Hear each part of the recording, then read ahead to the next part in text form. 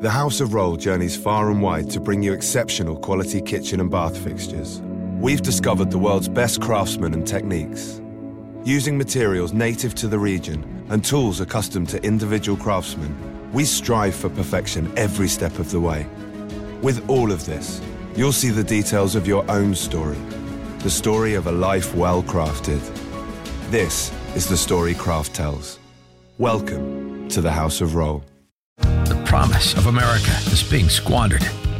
How are we going to restore our nation back to a sensible, citizen-centric government? This is my country. I'm proud to call it home. This is my country, and I'll never stand alone. It's time for populism with a purpose. Welcome to Reimagine America with Joyce Cordy. Joyce is a businesswoman, not a politician, and she's here to offer pragmatic, possible, and post-partisan solutions for the 21st century. This is my country. See it shine and see. Now, your host for Reimagine America, Joyce Cordy. And welcome to the Reimagine America Radio Hour. It's Cinco de Mayo. So whether you're a Mexican-American, a Jimmy Buffett fan, or just ready for a little Sunday fun, today everybody lives in Margaritaville. I know I do. But before the drinking, and in my case, the moving, there are a whole lot of people in politics and the media whose purpose is to inflame your passions rather than to reason with you. My purpose is different. I've come to inform you, to give you information that will enable you to make an independent judgment on current events and to encourage you to act on that judgment. And there's certainly lots of opportunity right now to act on that judgment. I'm a businesswoman, not a politician, so I always start with the numbers. It's a booming number this week. That booming number, that big boom is the economy. The April payroll grew by an enormous, unexpected, cracking 263,000 new jobs. The unemployment rate is down to 3.6%. The revisions to the last 2 months show that there were 16,000 more jobs created than were counted in February and March, despite all the bad weather. That's one heck of a jobs report. That's an economy that just keeps on ticking, no matter what the licking. And I'm sorry to anybody who remembers John Swayze. I kind of borrowed that, but not perfectly. And then there are a bunch of other numbers we should talk about this week. Can you imagine there are 21 Democratic candidates for the presidency and counting? Joe Biden was out of the starting gate with a commanding 35% lead in Democratic polls on Friday. And the first two debates among the Democrats are already scheduled for June 2019, a full 18 months before the election. I guess that's to help Cory Booker decide that he really wants to run for re-election to the Senate from New Jersey. 10,000. That's the number of false or misleading statements the president has made since inauguration date, according to the the Washington Post. Big difference there. 6:45 a.m. That's the time I turned the TV on Wednesday morning to watch Attorney General William Barr split participles and infinitives. It was like diagramming sentences, and it's going to be a confession of age, but I do remember how to diagram a sentence. 65-1. Those are the odds that Country Horse would win the Kentucky Derby. It's a historic first. But let's take a moment to really talk about that jobs report. Because if I were President Trump, or if I were Miss Conway and I were advising President Trump, I would stop tweeting about anything except the economy. I mean, I'd start everybody's day with a rainbow every morning because we are in record territory. 9 out of 10 would-be Democratic nominees were not even born the last time the United States saw unemployment at 3.6%, because that was in 1968. And that is before my memory of things like the jobs report. The Dow Jones is hovering at record levels, and so is the S&P. I know because I watch it every day. Uber is scheduled to go public before the end of June, and the market is breathless with anticipation for new highs for the NASDAQ. The economy grew by 3.2% in the first quarter of the year. That is almost twice what the analysts and the Congressional Budget Office had anticipated. 55% of recently polled voters gave the president good marks for the economy. And yes, deregulation has helped, but, deregulation has to be smart. Can't just pretend that we don't need regulation. It has to be smart, and it has to be supportive of both maintaining existing corporate growth and encouraging entrepreneurship. And to that end, the corporate tax cut has had some impact. But remember that corporations don't really pay taxes. The people who buy their products and services pay those taxes. So that tax cut is helping in an indirect way because it's controlling prices and so forth, to stimulate consumer spending. And consumer spending is 80% of our economy because, in fact, lower prices mean people have more money to buy more things. And the global market and a relatively stable dollar have certainly helped. China's internal credit issues, etc., have certainly helped our economy to maintain and continue to grow. And now they're talking about a $2 trillion infrastructure plan. That would be a further boost to the economy. Over a 10-year period, that boost would probably be worth about $8 trillion in economic activity. Can you imagine that? What that would do in terms of employment opportunities and rising wages and so forth.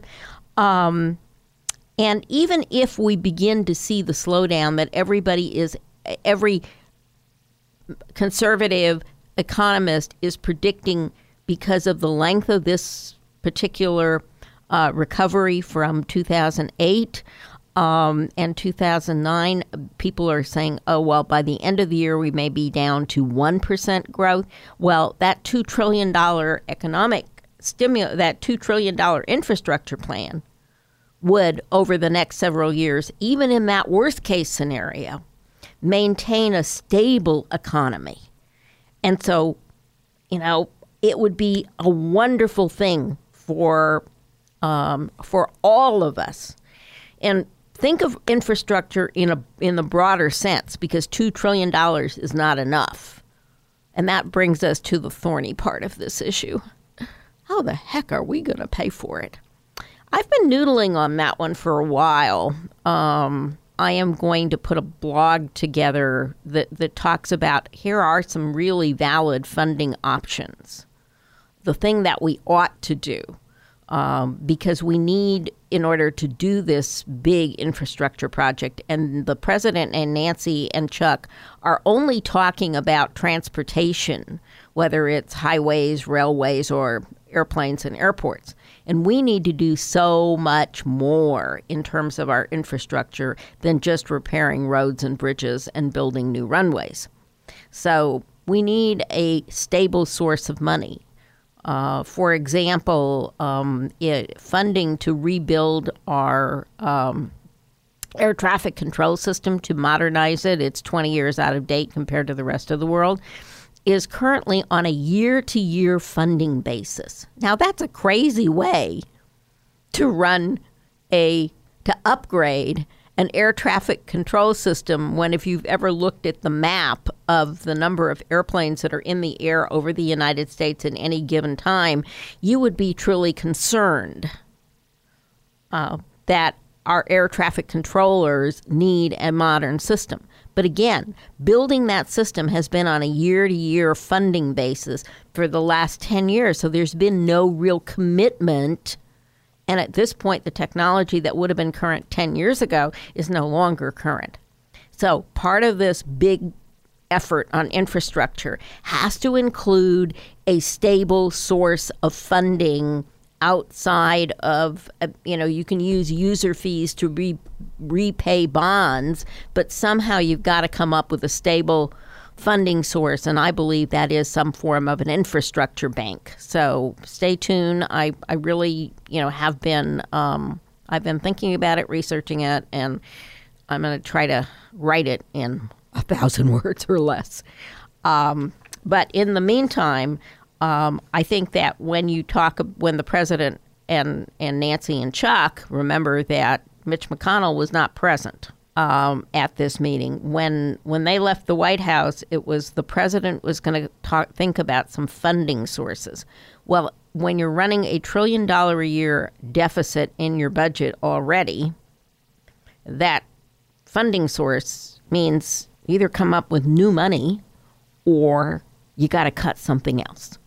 So I'm not holding my breath that we'll get this passed this year, but it's a laudable goal for an economy that is right now burning on every cylinder. And we should be truly excited about that. But that brings us to an interesting question. Vince is looking at me, waiting to know what that interesting question is. That interesting question is, with such a great economy, with a president who has such great approval numbers on that economy, and people vote their pocketbook. They vote how they feel when they walk into the polling booth or sit down at their desk to fill out their mail-in ballot if they live in California, Oregon, or Washington, where 90% of us vote by mail. We don't need a holiday.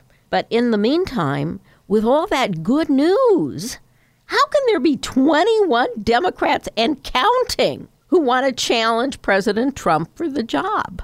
It amazes me that there are 21 people and counting whose egos are large enough to assume that they are presidential material.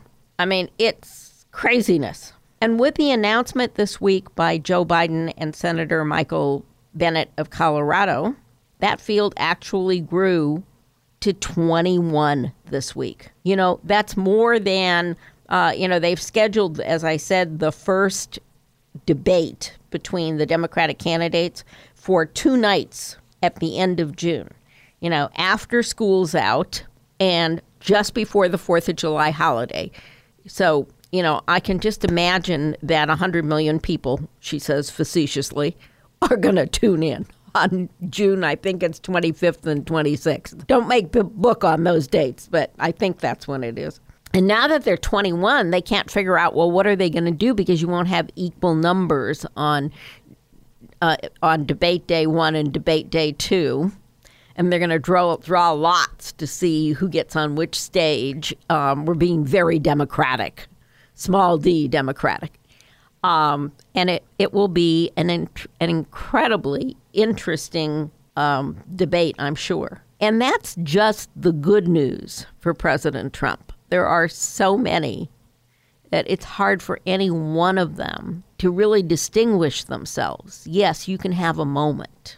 Kamala Harris certainly had a moment this week, but it's not clear that that moment will translate into momentum when you are 18 months out from an election. And on that note, we're going to go take a quick commercial break, and then we're going to come back and talk about the Democratic field for a minute, because it's time to have some fun.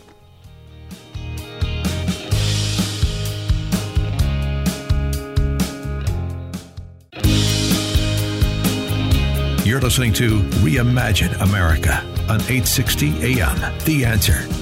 Once again, your host, Joyce Cordy. And we're back. And we got to have some fun. 21 Democrats whose egos are larger than a building, than a good-sized building. And I wish I could take credit for that, but that was Garrett Haig on NBC talking about Beto standing outside of a major, of City Hall in San Diego. And that's a big building. But are those egos still the smaller combined than Trump's ego, though?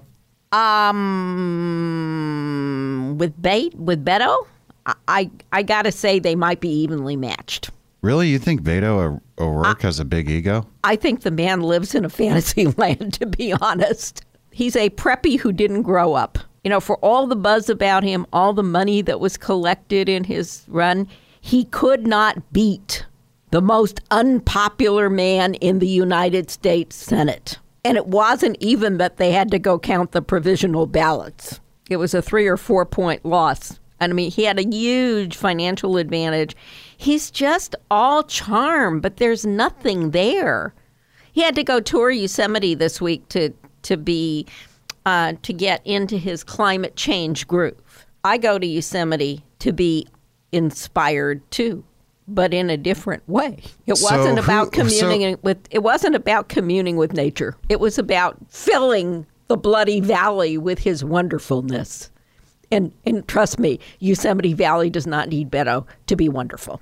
So who do you think in this field has a chance against Biden. Trump? I think Biden. The numbers are there. It's what we're going to talk about in the next 10 minutes. But the president's been tweeting a lot about Biden, and there's a reason for it. So, you know me, it's by the numbers. Let's look at those numbers. Okay. And let's look at some of those crazy ideas that are driving those numbers.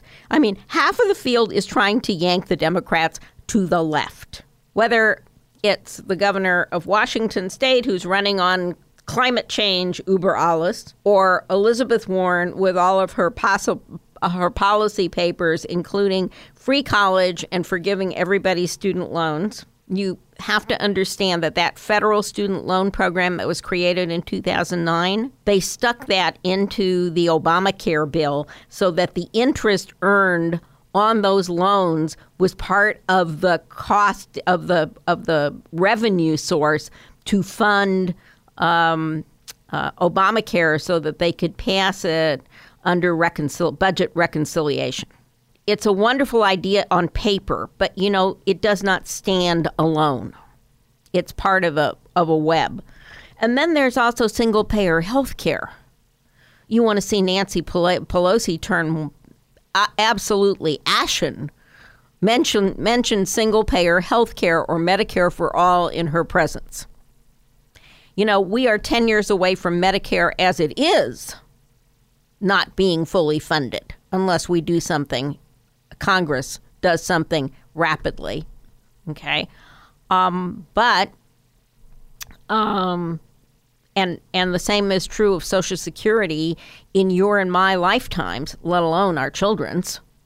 So, you know, income, you know, this idea that we can expand these social programs without also expanding everybody's tax base. Because you look at Scandinavia, or you look at Finland, or you look at Germany, or you look at France. You remember that in 1945, all those economies were in ashes. They had no economy. We called it the Marshall Plan.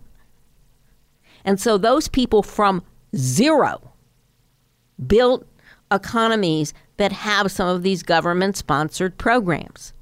But they built those economies with a tax base at zero in order to pay for those things.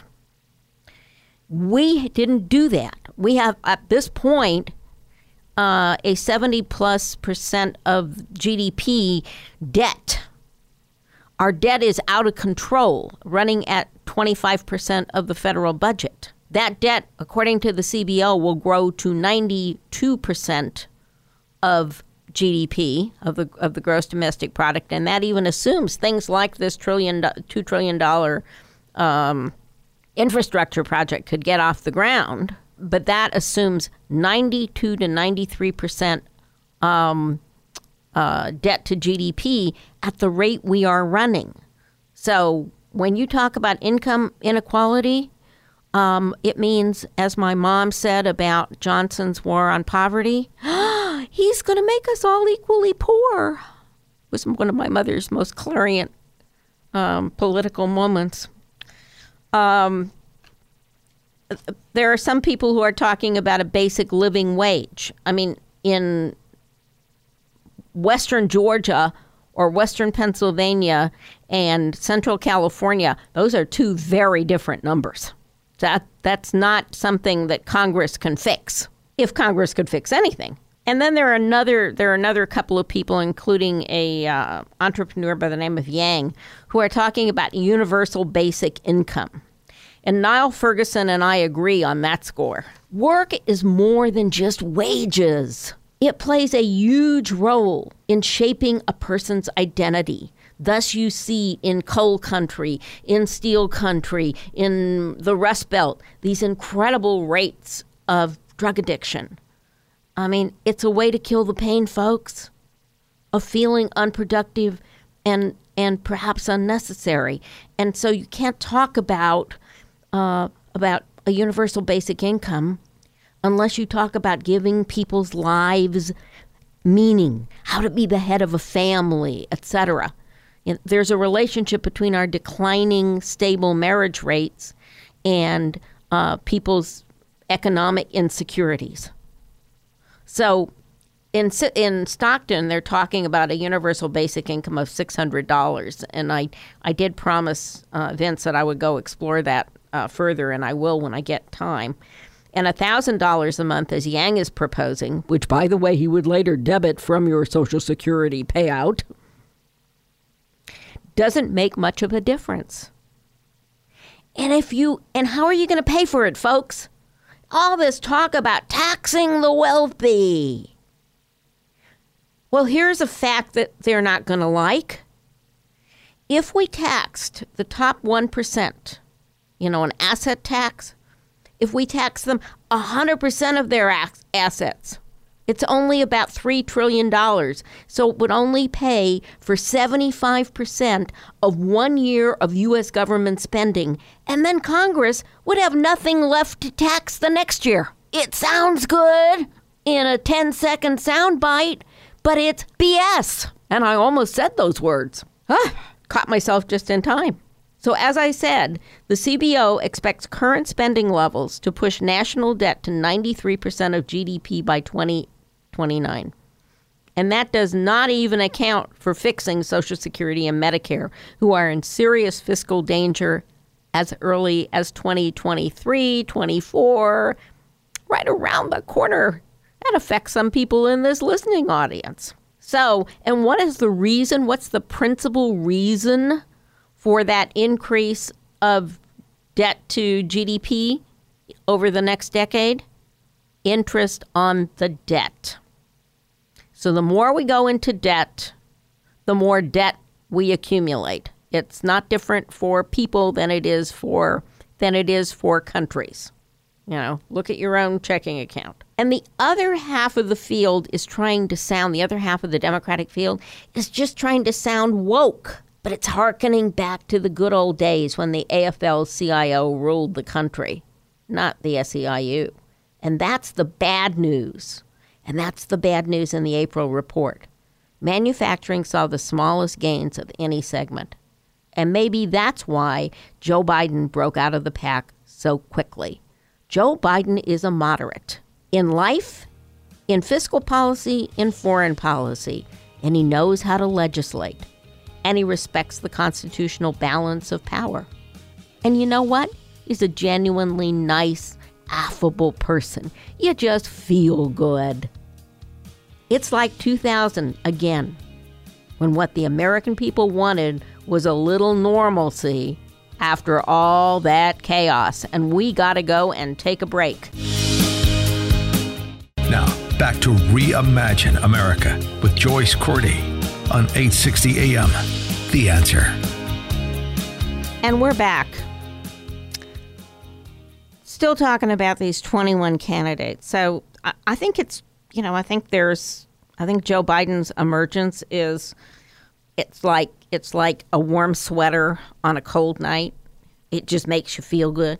Now, whether or not that's sustainable, heck, nobody knows, unless you believe in an omnipresent God, and then only she would know. Anything can happen between now and November of next year, but there is a reason that there are 21 Democratic candidates, 21 people, and 20 of them had hoped with all their hearts that Biden would stay out, but 21 people with ambition and different levels of experience and different types of experience. So why, with a booming economy and a president with great economic approval numbers, would 21 people want to go through this meat grinder called a presidential campaign? You know, usually when a incumbent president's running for a second term, it's not your A game, your A list of people who come out in the opposition party. And maybe some of this 21 people field is auditioning for 2024. But there's a reason that 21 people have jumped in and are raising millions and millions and millions of dollars. And that's because they can read the polls. And what they find right now is that a generic Democrat beats President Trump 92 to 5, 92% to 5%. Okay, that's the average of all the polls. And that really scares me, that the generic Democrat does so well, because I think 3/4 of the candidates who are running for the Democratic nomination lack the requisite experience to be president. I mean, I think Mayor Pete is just an adorable human being, and I think he's sincere. I think he's smart as a whip. I think he has a great future in politics. But from mayor of a city of 100,000 to commander-in-chief of the biggest and most potent army on earth, and an economy booming, but a government deeply in debt, is not a place for on-the-job training. I believe we've had 2 presidents who have proved to us that experience in governing matters. And in fact, the 2 previous presidents who had both been governors still stumbled in some areas quite badly. And we are paying for those stumbles today. But the comment, experience itself is a subject for another day. Today, the important number is, and again, I'm going to remind you that we are 18 months out from the election. And anything can happen. But today, May the 5th, that number climbs up to 95% to 3%. Biden beats Trump.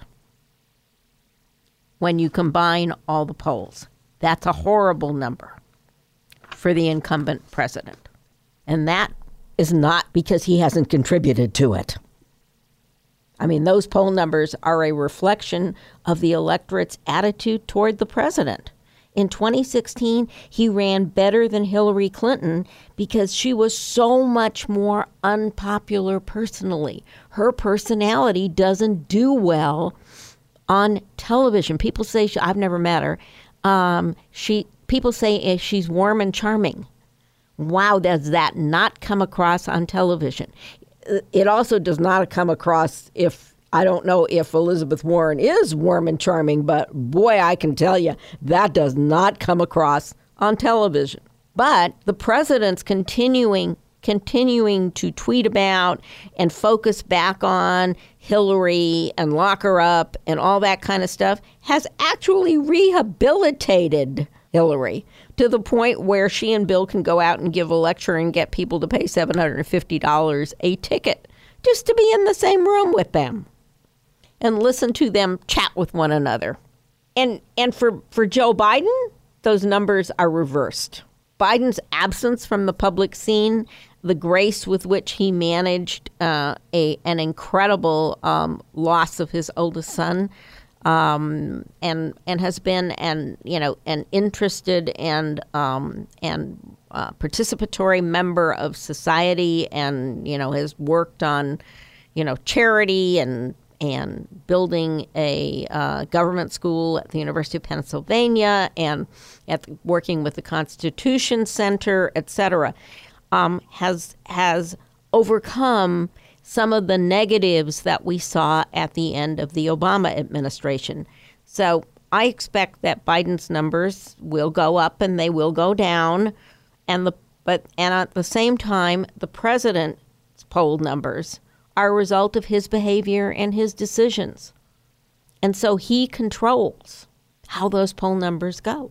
And the focus on the base is problematic for his reelection because it's a shrinking number and the number of independents is growing.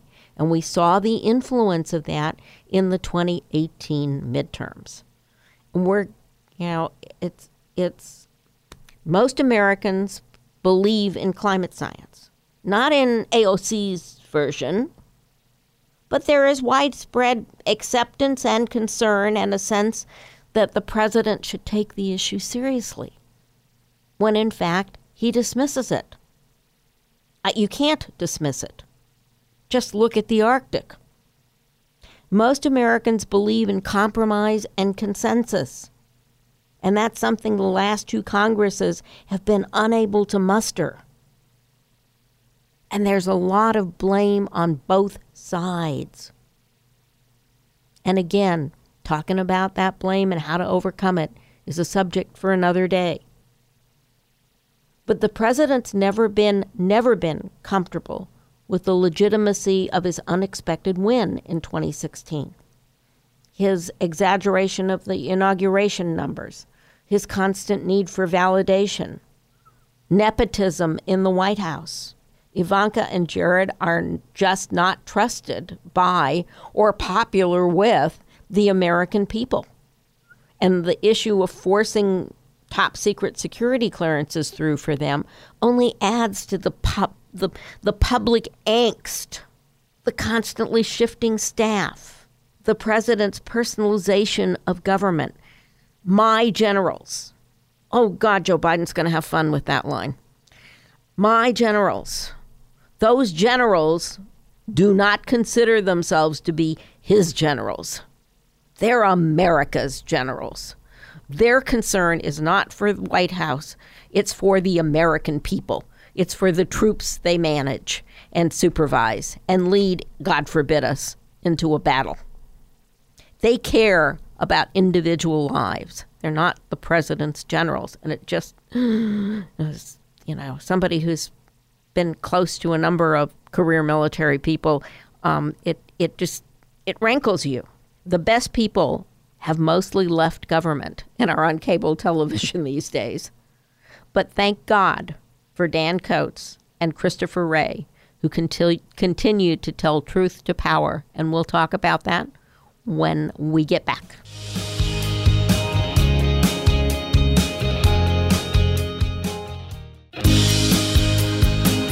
Now, back to Reimagine America with Joyce Cordy on 860 AM. The Answer. And we're back with the president's poll numbers. Those poll numbers are concerning. As I said when we left, thank God for Dan Coats and Christopher Wray, who continue to tell truth to power. They were just at Congress talking about what they need to defend the 2020 presidential election. And that's one of those legislative accomplishments that the president does not have. He has only one, count them, one presidential accomplishment through legislation, and that is the Tax Reform Act. And that Tax Reform Act is going to get eaten away at by things like his infrastructure project. Executive orders are not laws, and it's not President Trump's fault. This started, way back in 2010 when the Tea Party rose up against what they saw as Obama's profligate spending, and the Republicans retook the House. And the president said then and in 2012 when the Senate went red, well, I still have a phone and my pen. And he did a lot of things, including DACA, by executive order, which is why it continues to be an issue, because if one president signs an executive order that says 2 and 2 is 4, the next president can come along and say, no, that's fuzzy math. 2 and 2 really is 4.111 to infinity, or 5. And it would be, That would be the new valid it's not legislation, but the new valid regulation or deregulation. And in 4 years, another president could reverse that and say, no, 2 and 2 really is 4, and so on and so forth. If it is not passed by both houses of Congress and signed by the president into law, it is not a law. And there are bloody many of those that need to get passed on infrastructure, on hardening our cyber networks and our cyber defenses, and we'll be talking about that next week. But it is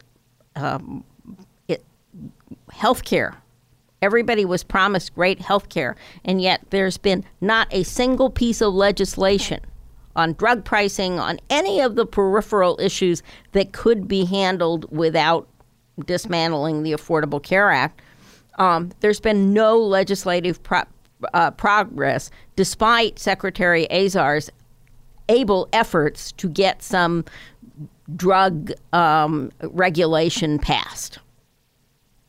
And certainly there's been enough law enforcement activity around the epidemic of opiates that Congress should be able to pass some legislation there. But they can't. There should be new regulation around how a president declares a national emergency. But not in this Congress. And that's frustrating the American people. And it is the president's job to bring the Republicans and the Democrats together and say, I'm here to represent the American people.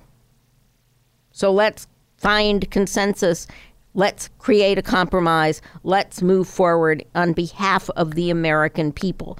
That is, the power belongs to us, not to them, under the Constitution. And so that brings me to the Mueller report. It's not over, folks. Mueller is tentatively scheduled, as of this morning, to speak to the House Judicial Committee on May 15th. And so he's going to clarify something, that when you don't establish that the Trump campaign and the Russians conspired to game the elections, it doesn't mean that there isn't evidence. It means that there is not evidence that a federal prosecutor, and federal prosecutors don't lose in court. And there's a reason they don't lose in court. They don't take a case to court. They don't make an indictment unless they are positive that they can prove beyond any reasonable doubt the guilt of the of the perpetrator, of the accused. Okay? And so while there is evidence in the first half of the Mueller report of Russian efforts. One, the indicted Russian efforts that we all know about are carefully laid out. But there is also evidence of a number of Russian outreach and with positive reception on the part of the campaign. Now, I don't think that it ever went beyond communication. But there are absolutely proven nefarious activities on the part of Russia that were aimed, as Putin has said, at swaying the election, whether it was hacking, stealing emails, posting those emails, giving them to WikiLeaks, creating social media campaigns. We've talked about this stuff before. And the woman who was just convicted for trying to infiltrate the NRA, who's doing another 9 months in jail, and then they'll deport her to Russia. And yet when the president talked to Putin this week, he downplayed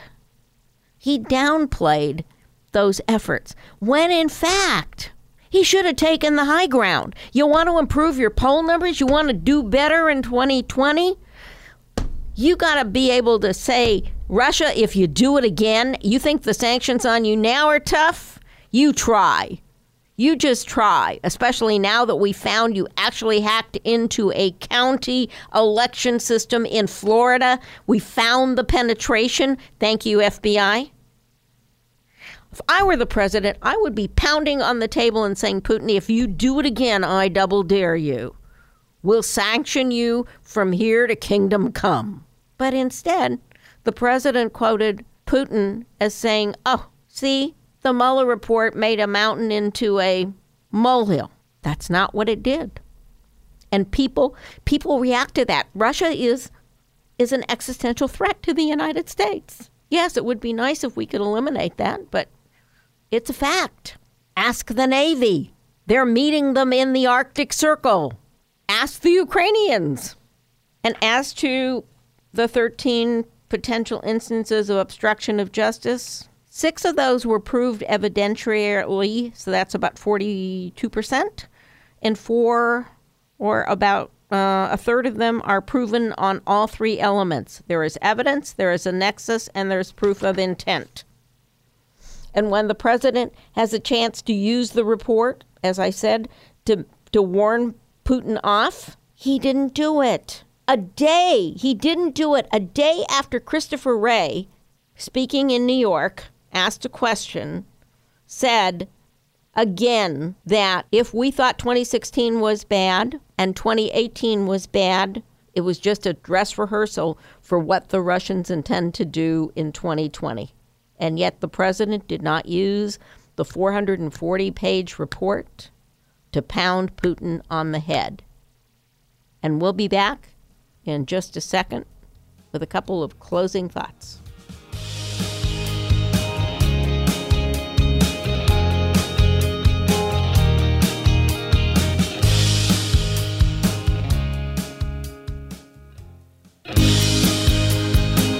Now, back to Reimagine America with Joyce Cordy on 860 AM.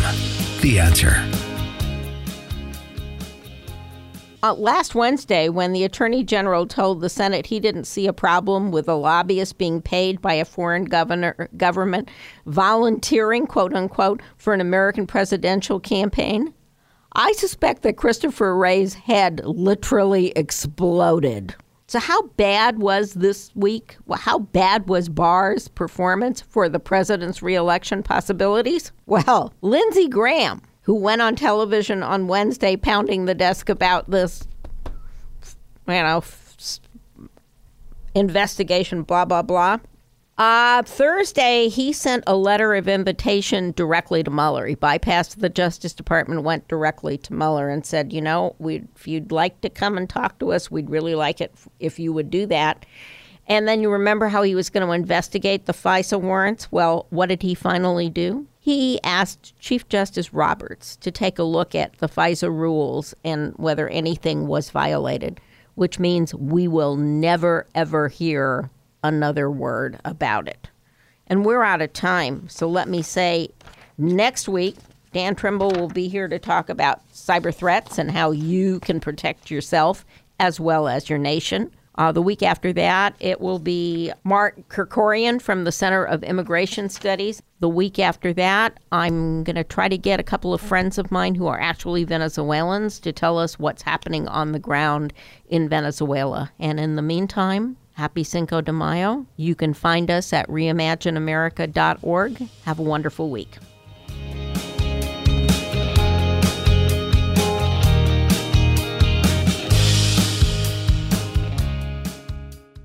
This podcast is a part of the C-Suite Radio Network. For more top business podcasts, visit c-suiteradio.com.